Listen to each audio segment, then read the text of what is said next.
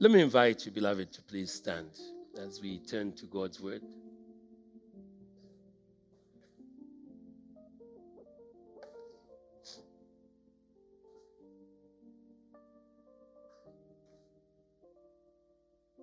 The people sitting in this area and that area, I really can't see you because the lights are right in my face. So I'm really waiting to move a bit so I can see who's there and who's there. Today, I would like us to turn to two passages, both not new, but so important, and the Lord has led me back there. I'd been hoping that by the time we restart church in this fashion, in physical fashion, we'll be getting back to our series, but I still have instructions to hold on. So I'll obey what the Lord is saying and just continue to wait upon Him. And at the right time, we will pick up our series so we can finish what He gave us for the year. So Romans chapter 1, verse 17, and Hebrews 11, verse 1 to 17, even though we won't read everything, but that's the context that we will deal with. Those are the two passages that we're handling. I'll announce the message the Lord has given. Romans chapter 1. I'm sure everybody can be able to cite that one. Maybe we can read together. 1, 2, 3. For therein is the righteousness of God revealed from faith to faith, as it is written, the just shall live by faith. In the New International Version, let me pick it up and read it as well. For in the gospel, the righteousness of God is revealed. And 2 years ago, we did so much from this passage. A righteousness that is by faith, from first to last. A righteousness that is by faith, from first to last. As it is written, the righteous, or in this case from the King James Version, the just will live by faith. Hebrews 11, verse number 1. Our context takes us all the way into 17, but we will read 1 and 2 and then read verse 17. Now, faith is confidence in what we hope for and assurance about what we do not see. This is what the ancients were commended for. Verse 17. By faith, Abraham, when God tested him, offered Isaac as a sacrifice. He who had embraced the promises was now about to sacrifice his one and only son. The Lord add blessing to the reading of his word. Amen. Let us pray. Heavenly Father, thank you for the opportunity that we have to share your most holy word. Thank you for granting us safety of travel and bringing us back home. And thank you for your preservation, the preservation of your people. And thank you for this great set of leaders who have been carrying on with the ministry. Bless them, Lord, and sustain their families as well. We give you honor, praise, and glory. And thank you for the opportunity to reconvene physically after these many, many months of being away. We thank you for how you've helped us to cope through this season. And we know that you're continuing to sustain us as a nation. We give you honor, praise, and glory in Jesus' name. Amen. You may kindly be seated. Today, the message the Lord has given me, I have entitled, Selected Nuggets on Living by Faith. Selected Nuggets on Living by Faith. it is the privilege of every child of God to enjoy growth in knowing God and learning how to live by faith on an incremental basis. However, this whole exercise of knowing God and learning to love Him, to experience His goodness on an incremental basis is actually easier said than done. And my observation is that faith by nature will be tested. And it happens routinely from time to time. It's the rule, not the exception. Are we together? So from time to time, faith is tested. And if they just live by faith, it means that the norm is that you are one time up on the mountain and God may choose to test you there so the mountain feels like you are in the valley. And another time you are in the valley and God chooses to test you there and you feel like now you are really sinking. Those are moments of life. So the child of God must learn to navigate through life on a daily basis with a readiness to allow God to test them. Hallelujah. To allow God to test them. In the process, one's faith is refined. And in my own personal life, I've found out this is how God grows me as an individual. This is how God grows you as an individual. It becomes the norm. So, somebody has said, you are either in a trial or coming out of one or about to face one. That's the order of life. And that's how God has designed us to navigate our way through life. Why? This would be a good place to be able to read the words of James in chapter 1. Consider it pure joy, my brothers and sisters, whenever you face trials of many kinds. That's another aspect. They are not ever the same. So you get tried in one way, and next time God tries you in another way. Another time He tries you in yet another way, and that's just the order. He says, whenever you face trials of many kinds, because you know that the testing of your faith, hallelujah, produces. So the trial of faith is a refining time. It's actually production time. Produces perseverance.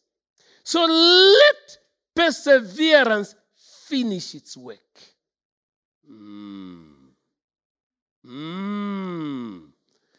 Let perseverance finish its work so that you may be mature and complete, not lacking anything. So, in the process of these trials, one's faith is refined. Just spotted something there, growth. If you've seen that, for the people running the knots, it's growth. Growth is the result. The thing that probably is necessary for all of us to be very deliberate about is to increase your awareness of what season you're living in. Whether you are in the trial or getting out of the trial. And we said if that's not the case, you are about to face one. It's one of those three. So take time to find out, Lord, where am I at?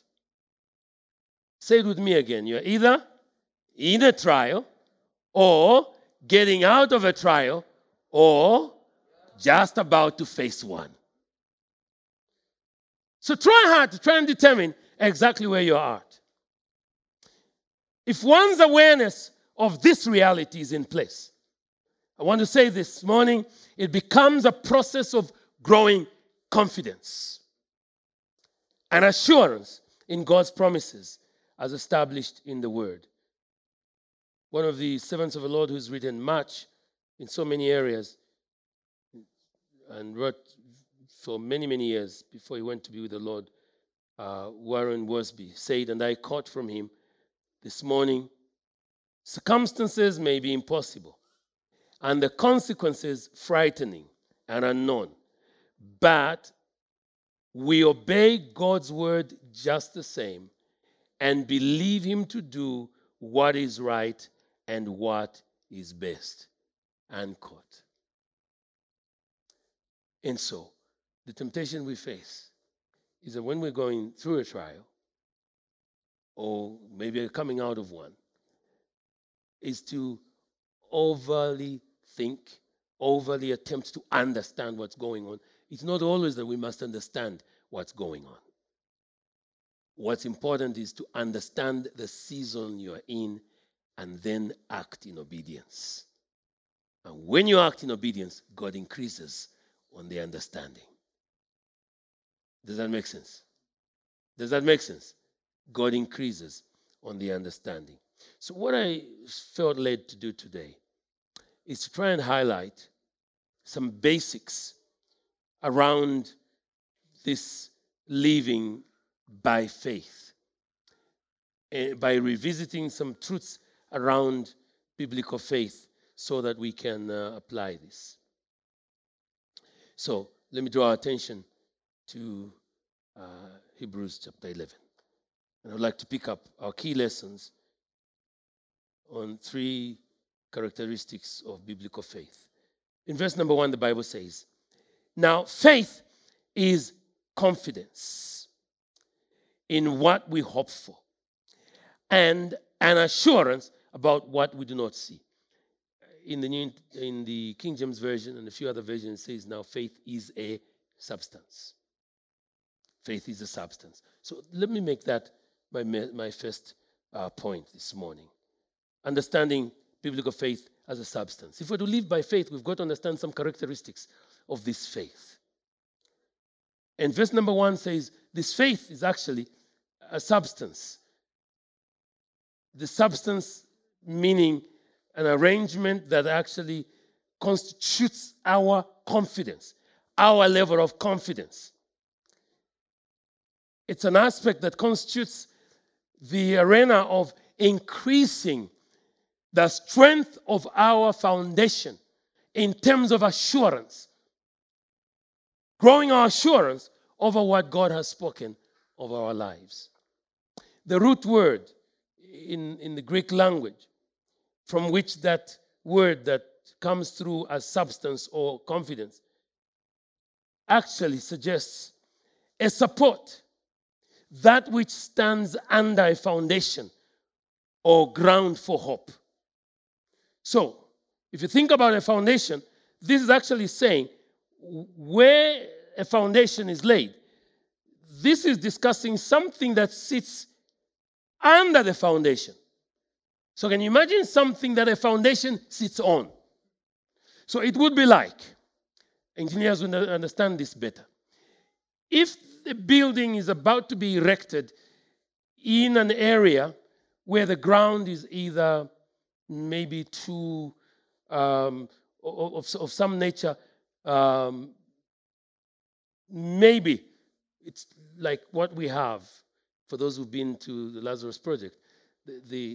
The soil there is sort of very coarse and solid to an extent where after a while it sort of cracks.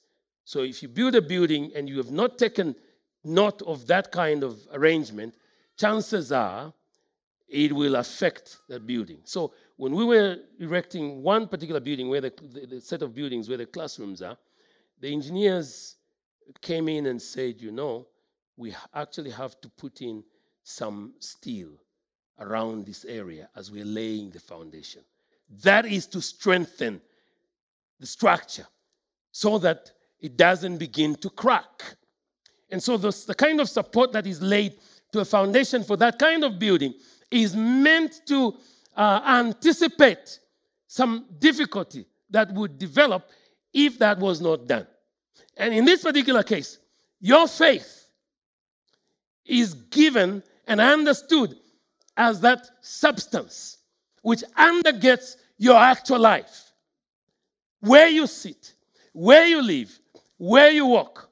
Your faith is that substance, is that confidence, is that steel frame that's built around some cracks that's anticipated 10 years from now in your life. So when they are occurring, you are still secure.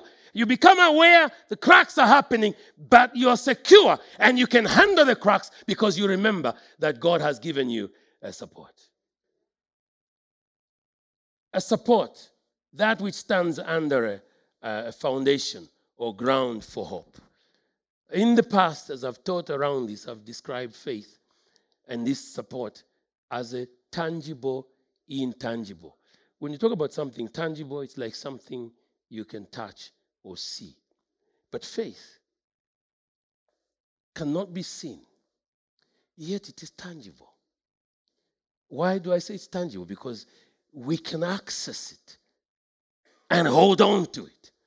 That's why I call it a tangible, intangible. It's intangible in the sense that you can't see, but it's tangible because it's there. It's what God has provided. So it's important to see verse number 1 of Hebrews 11, not really as a definition of faith, but a description of what faith does for you and I. It's a steadiness. It's an assurance.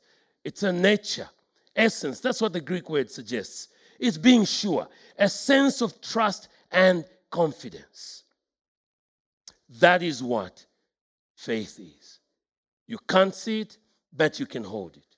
And so when the Bible says the just shall live by faith, we live by what we do not see, but we live by what we can touch.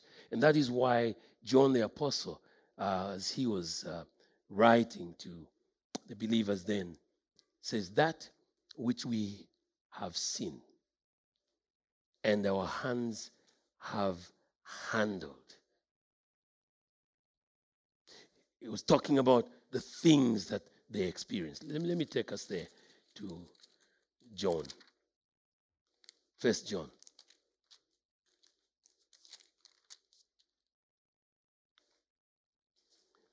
Chapter 1 and verse 1. That which was from the beginning, which we have heard, which we have seen with our eyes, which we have looked at, and our hands have touched. That's the tangible, intangible. He says, this we proclaim concerning the word of life. The life appeared. We have seen it and testified to it. And we proclaim to you the eternal life which was with the Father and has appeared to us. So faith is a substance. And I want you to hold on to it today. Hallelujah. It's a substance. It's assurance. It is confidence. It's a sense of trust. A sense of understanding who God is. Let's go back to Hebrews chapter 11. He says, now faith is confidence in what we hope for and assurance about what we do not see. This is what the ancients were commended for. Now, faith is not only a substance. In this verse, we hear and we observe that it is evidence, meaning it is a conviction. Faith is a confidence or a substance of what we hope for. The evidence. That evidence is what takes us into the assurance side. Meaning, even though we don't see, when we hold on rightly, God allows us to see evidence of what he has promised by either miraculously intervening and showing us and changing a circumstance, or at least showing us that what we've been praying for is here. It's here, provided for, visible. It's evidence, an inward conviction from God that what he has promised, he will perform. And I want to remind someone here today that God is able. What he has promised, he will do. There are people who promise you some things and you know that when they say it, well, they say, well, I'll believe it when it happens.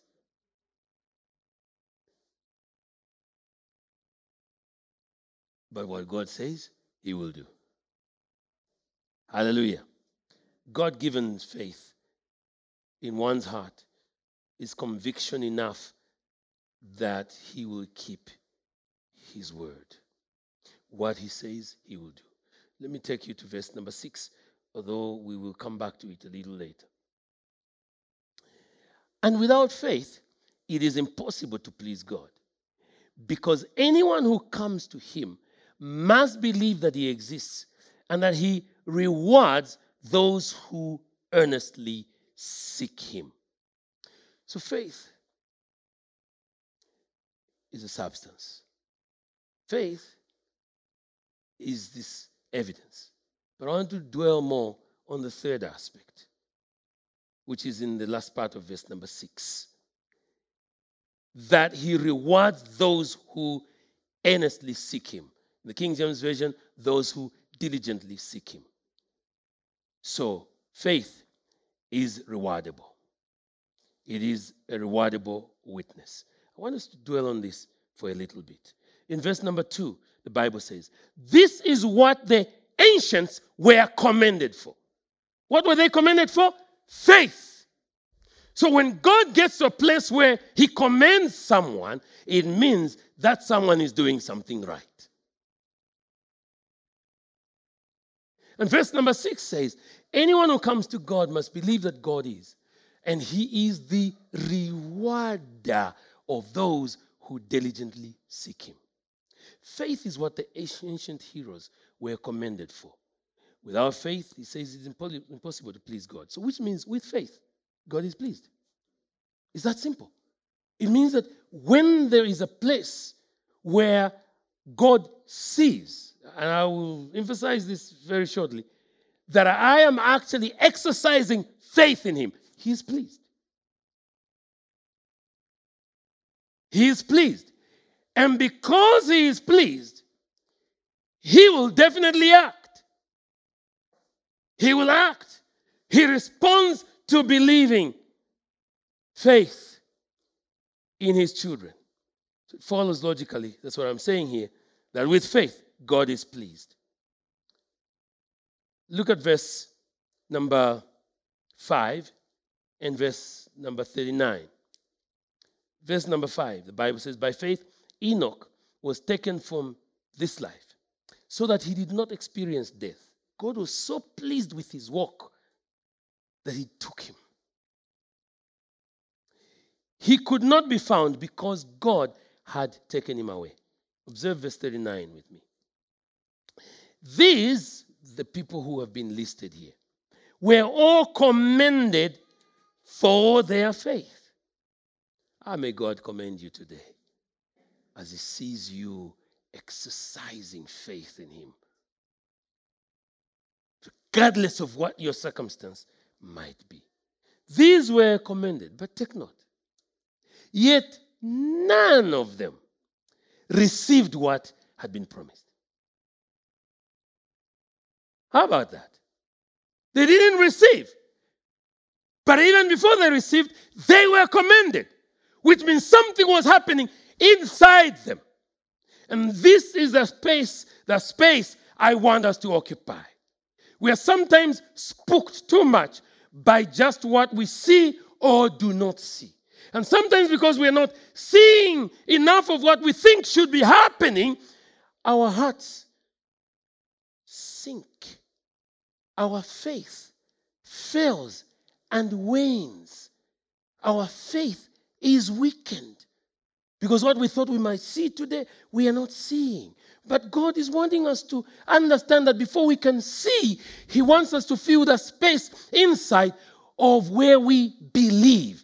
And that's what He sees first before we can see. And He said, blessed are those who believe even before they can see. So they were commended. Even though the Bible says, yet none of them received what had been promised. Verse 40, since God had planned something better for us, so that only together with us would they be made perfect. Hallelujah.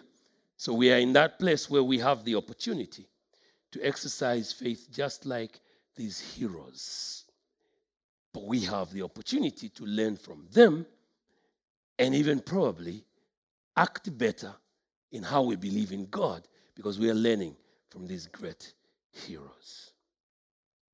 So with that in mind, we are ready to explore at least one of these heroes and how he utilized his faith so we can learn how the just live by faith. We're back to verse number 8, excuse me. Let's go to verse number 8 now in Hebrews 11. By faith, Abraham. So we want to explore the example of Abraham as we're looking at how faith is rewardable. By faith, Abraham, when called to go to a place he would later receive as his inheritance. It's interesting how the Bible simply records, obeyed and went. That's very serious. He just obeyed and went. Many of us negotiate with God. When He's leading, maybe He's calling. Some of you here today, maybe God is calling you to full-time ministry and you are in a secular job. And maybe for the past 3 months, you've been negotiating. I've been sent to you today to tell you it's time to obey. It's time to obey. And you're actually sitting here. It's time to obey. Hello? It is time to obey. Abraham simply obeyed and went.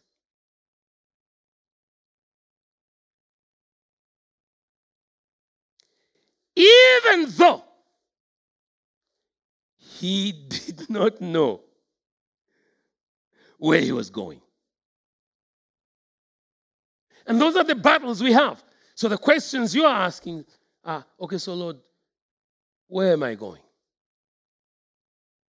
What will become of my family? What will become of my children? Very legitimate questions. But we spend too much time negotiating. And God is not pleased when that is happening. Verse number 9. By faith, he made his home in the promised land like a stranger in a foreign country. He lived in tents, as did Isaac and Jacob, who were heirs with him in the same promise. For he was looking forward to the city with foundations whose architect and builder is God. By faith, even Sarah, who was past childbearing age, was enabled to bear children because she considered him faithful who had made the promise. Come with me to verse number 17. By faith, Abraham, when God tested him.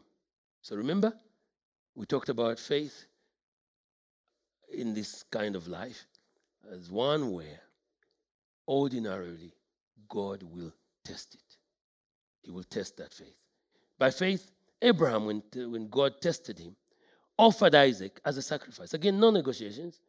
He who embraced the promises was about to sacrifice this one and only son. So let's go to Genesis 22, where the narrative is, and pick up a few more things there for our final applications for today. Here's the narrative.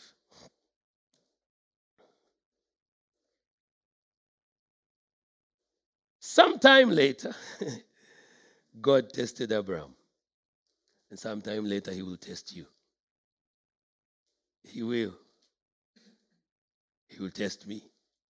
He will test us. You should simply be ready for when that time comes.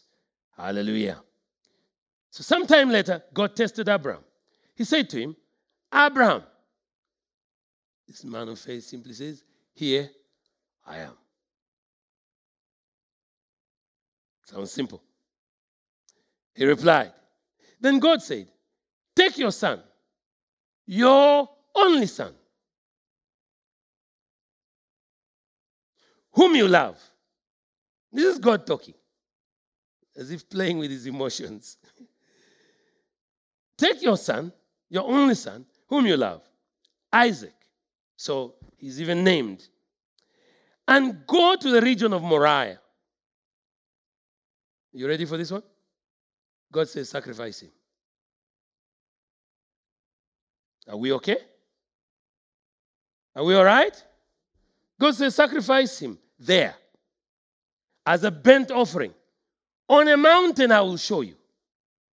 So, thankfully for Abraham, quite a lot of detail has been given here. He now knows he's on a journey. The mission is to sacrifice his son. Where? On a mountain. The only part now is that the mountain he is yet to be shown. Now, the amazing bit for me is verse 3. I don't know what you would have done. I know that I probably could have done some negotiating. If I were Abraham, I'm serious as a human being. If I was Abraham, and after praying so hard for so many years, God gives you an only son, and then he says, go sacrifice him. But this Abraham is very unique. Early in the morning, the Bible says Abraham gets up, loaded his donkey. He took with him 2 of his servants and his son Isaac. When he had cut enough wood for the burnt offering, he set out for a place God had told him about. Verse number 4. On the 3rd day, Abraham looked up and saw the place in the distance. He said to his servants, stay here with the donkey while I and the boy go over there. We will worship and then we'll come back to you. But he knows that by going there, his real mission is to sacrifice the son. But he does say, we will worship and we will come back to you. Abraham took the wood for the burnt offering, placed it on his son Isaac. Are we together? And he himself carried the fire and the knife. As the 2 of them were going on together, Isaac spoke up and said to his father, Abraham, Father, I know this is not new, but it's good to revisit it. Father, yes, my son, Abraham replied. The fire and the wood are here, Isaac said. But where is the lamb for the burnt offering? Yeah, Abraham was supposed to say, you are the lamb.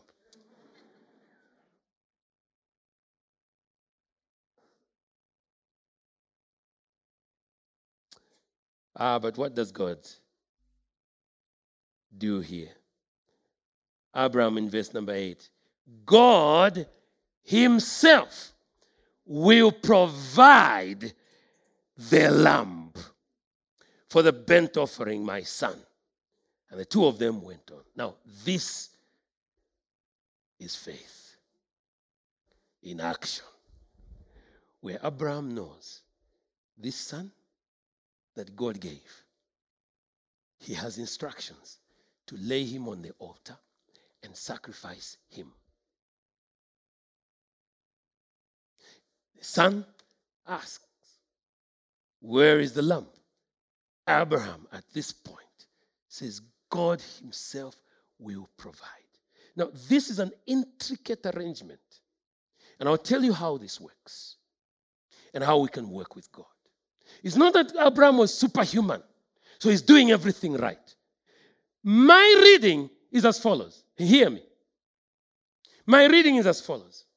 I think that in Abraham's life, there was such a careful consciousness to position himself in a disposition where he's constantly, for each moment, wanting to hear. And my reading is that when God sees that disposition, you have divine enabling to anticipate God's miracles. Not when doubt becomes the issue. When not all the time God says this, you say, okay, Lord. No, please don't get into the habit of questioning everything God does. And unfortunately, this is the issue our generation is dealing with. We are a highly rationalistic and analytical generation. We don't appear, especially you, the young people, we don't appear to take things on face value. We have been in class for too long.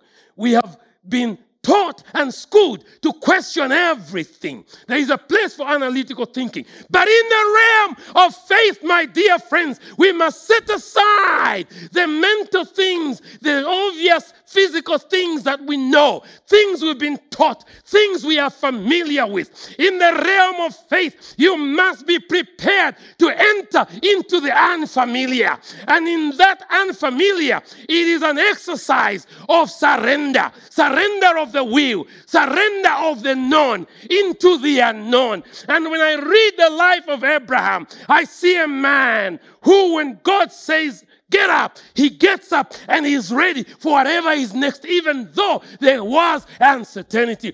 That is what conditions you to be able to do unusual things in times when people are falling away. That is what conditions you. It's that readiness.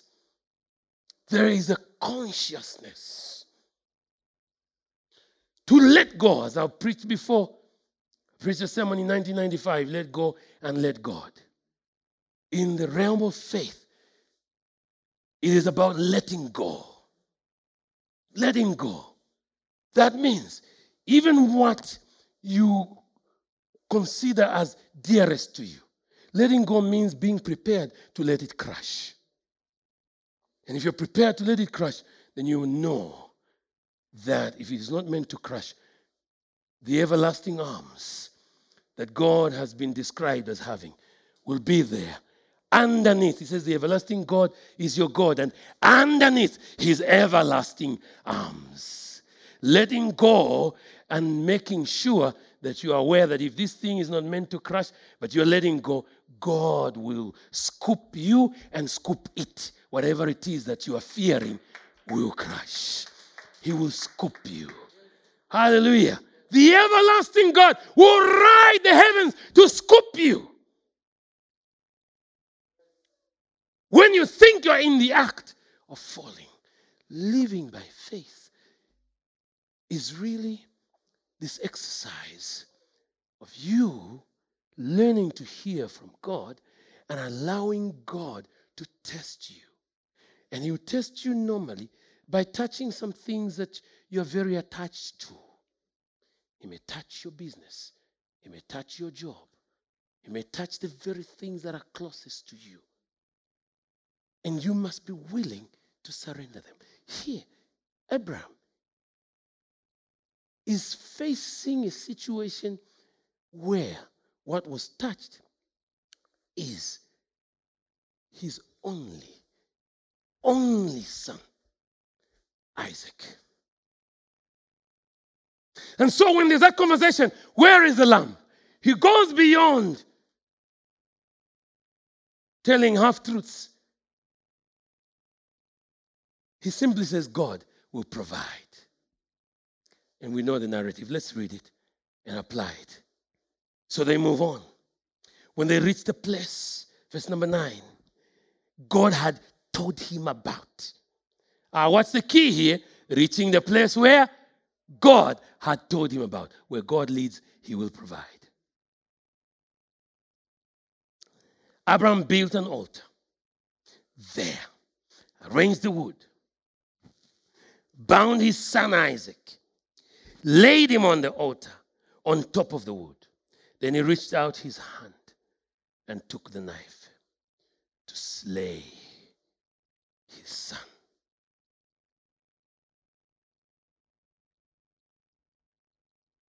Verse 11.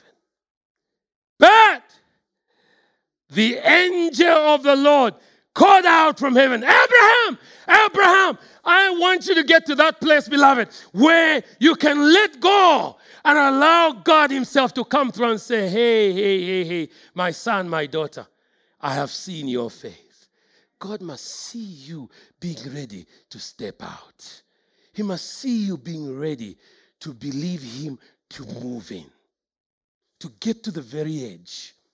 We can't be in this place where we're always so cautious that, I know humanly we must plan, we must do certain things, but listen, the realm of faith, and which is the realm that all of us must practice living in, because that's what our life is. The just shall live by faith. The realm of faith is one where you have to learn to let go. So the angel calls out and says, Abraham. Verse number 12. Do not lay your hand on the boy, he said. Do not do anything to him. Now I know.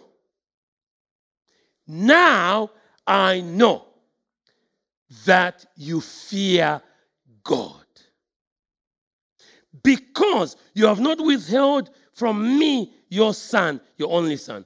This is really God speaking. Abraham looked up in the thicket and he saw a ram caught by its horns. He went over and took the ram and sacrificed it as a burnt offering instead of his son Isaac. So Abraham called the place, the Lord will provide. And to this day, it is said, on the mountain of the Lord, it will be provided.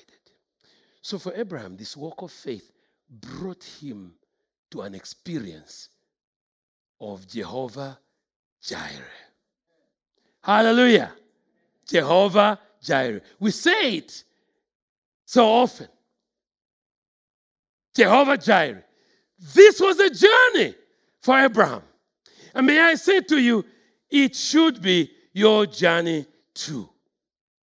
The name Jehovah Jireh, as you know, I hope you know, is actually one of those we refer to as compound names. Jireh, with that initial indication, Jehovah. So Jehovah Jireh. It's a compound name. The term Jireh itself has its root. In its root, it actually means to see. Jireh means to see. When put in combination with this Jehovah arrangement here, it becomes to provide. So, there's something very unique about that aspect of seeing. It's not just about you and I seeing. Because in any case, we're not being expected here that we'll be acting on the basis of what we see. We're supposed to move. The emphasis in this name is about what God sees in you. So what did God see in Abraham? You've heard it.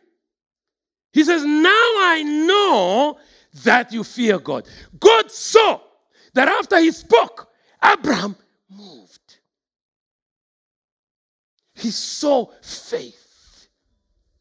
He saw a sense of trust, a sense of confidence. There is something that God must see you doing today. Somebody shout hallelujah. And I can assure you, we read already, these heroes of faith were commended for their faith, meaning God saw in them.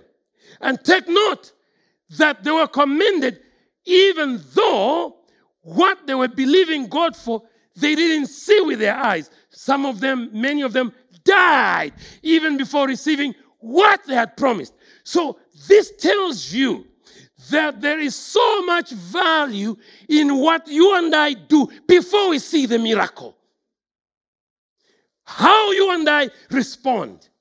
We prepare the way for that miracle, first of all, by the condition of our hearts and how we respond to God.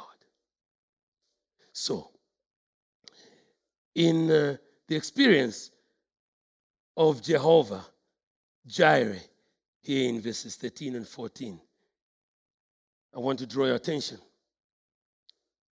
to verse number 16 of Genesis chapter 22. Let's read verse 15 as well. The angel of the Lord who spoke earlier in verse 10 and 11. The angel of the Lord called to Abraham from heaven a second time and said, I swear by myself, declares the Lord, that because you have done this and have not withheld your son, your only son, I will surely bless you and make your descendants as numerous as the stars in the sky and as the sand on the seashore.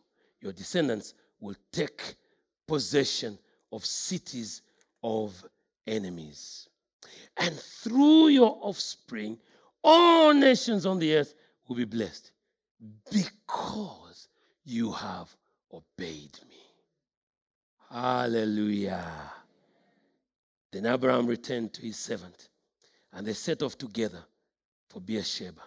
And Abraham stayed in Beersheba. So as he promised, he and the boy did return to the servant. But what's key here is what God saw. What God saw. The meaning of Jehovah Jireh is about God seeing your faith and being moved to provide for you. He has promised he will. But in the instance of need, he's expecting me to show that the trust is not in a bank account, not in a salary that's coming at the month end. Those things are good and they are there. But God will test that very thing. That's why sometimes he may take away the salary. That's why sometimes he may take away the bank account, because he wants you to live in that space where you're saying it's not the salary, it's not my job, but it is God, Jireh, who sees my faith, and therefore I can trust him to provide. Psalm 20, remember, says some trust in chariots, some in horses, but we will remember the name of the Lord our God. God sent me today to help us assess the places where we are at and ask ourselves some questions. What does God see in your response to the current circumstance of your life? That's number one question I'm asking as I'm wrapping up. Secondly, what does God see as your response to his leading in your life? What does God see? Doubt? Question?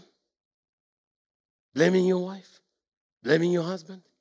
Blaming your employer? Even your former employer? You know what? There comes a place where you must just let go of your former employer, no matter how cruel they may have been to you, or your former business mate, no matter how cruel and grateful they may have been. Just let go. God is calling you and I into that realm of faith. And that realm of faith is where you are seeing that you have a substance that you're sitting on and standing on. His word, his promises. And that substance is enough to hold you. That substance comes as a conviction, what you believe about God and what he does. But today I'm saying that substance is rewardable. That faith is rewardable. And part of the reward is that when God sees you actually trusting him and letting go of what you really love, he says, now I know that you fear me. Now I know that you love me. Didn't he know? Okay, of course we know that in his omniscience he knew already. But he's dealing on the instance with how you and I are responding. This becomes the reason why you can understand the trials of your life. Let's see a little bit of this summary in Romans 4 as you're considering these two questions I've asked, and we will be responding shortly. Romans 4. Let's look at Abraham again. Romans 4. Very important consideration of how he walked through this.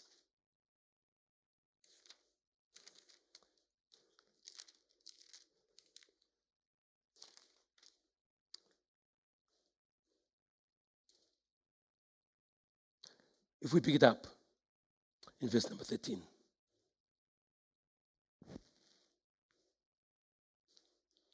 The Bible says, it's not through the law that Abraham and his offspring received the promise that he would be heir of the world, but through the righteousness that comes by faith. By faith. For if those who depended on the law are heirs, faith means nothing, and the promise is worthless. So the idea is then that God does not want us to replace faith with things that we already know. Are you hearing me? And we need to be careful in our day and time. Sometimes we trust too much in our jobs, in our money, in each other. So that even when you're praying for provision, you have people in mind. And you know, God can set you up. If you have in mind the person that you think God will provide something for, you come to church on Sunday, you find that God allows that they are not there. And you start calling, where are you? Are you out of town? Listen. God has set you up. He wants you to have, if possible, a blankness that's positive in the sense that you put away your job, put away your man, put away the obvious things and go into that realm of the unknown. And just step there. And I can assure you, it is that which Jesus described as faith, as little as a mustard seed. As little as a mustard seed. Just that. God is moved. He sees you. He knows your needs. He understands where you're at. Nothing good will he keep away from his children. But he does want his children to act in such a way that even if what they thought was dearest is being seen as if it's about to break or fall away, they are prepared to let it go. Then he says, that's my son. That's my daughter. So they are placing me higher than that thing which I know they love. So God makes sure that even what you're fearing might break, he holds it and gives it right back to you in response to your faith. Hallelujah. So he says in Psalm 27. When you read Psalm 27, you understand the following. But let me finish.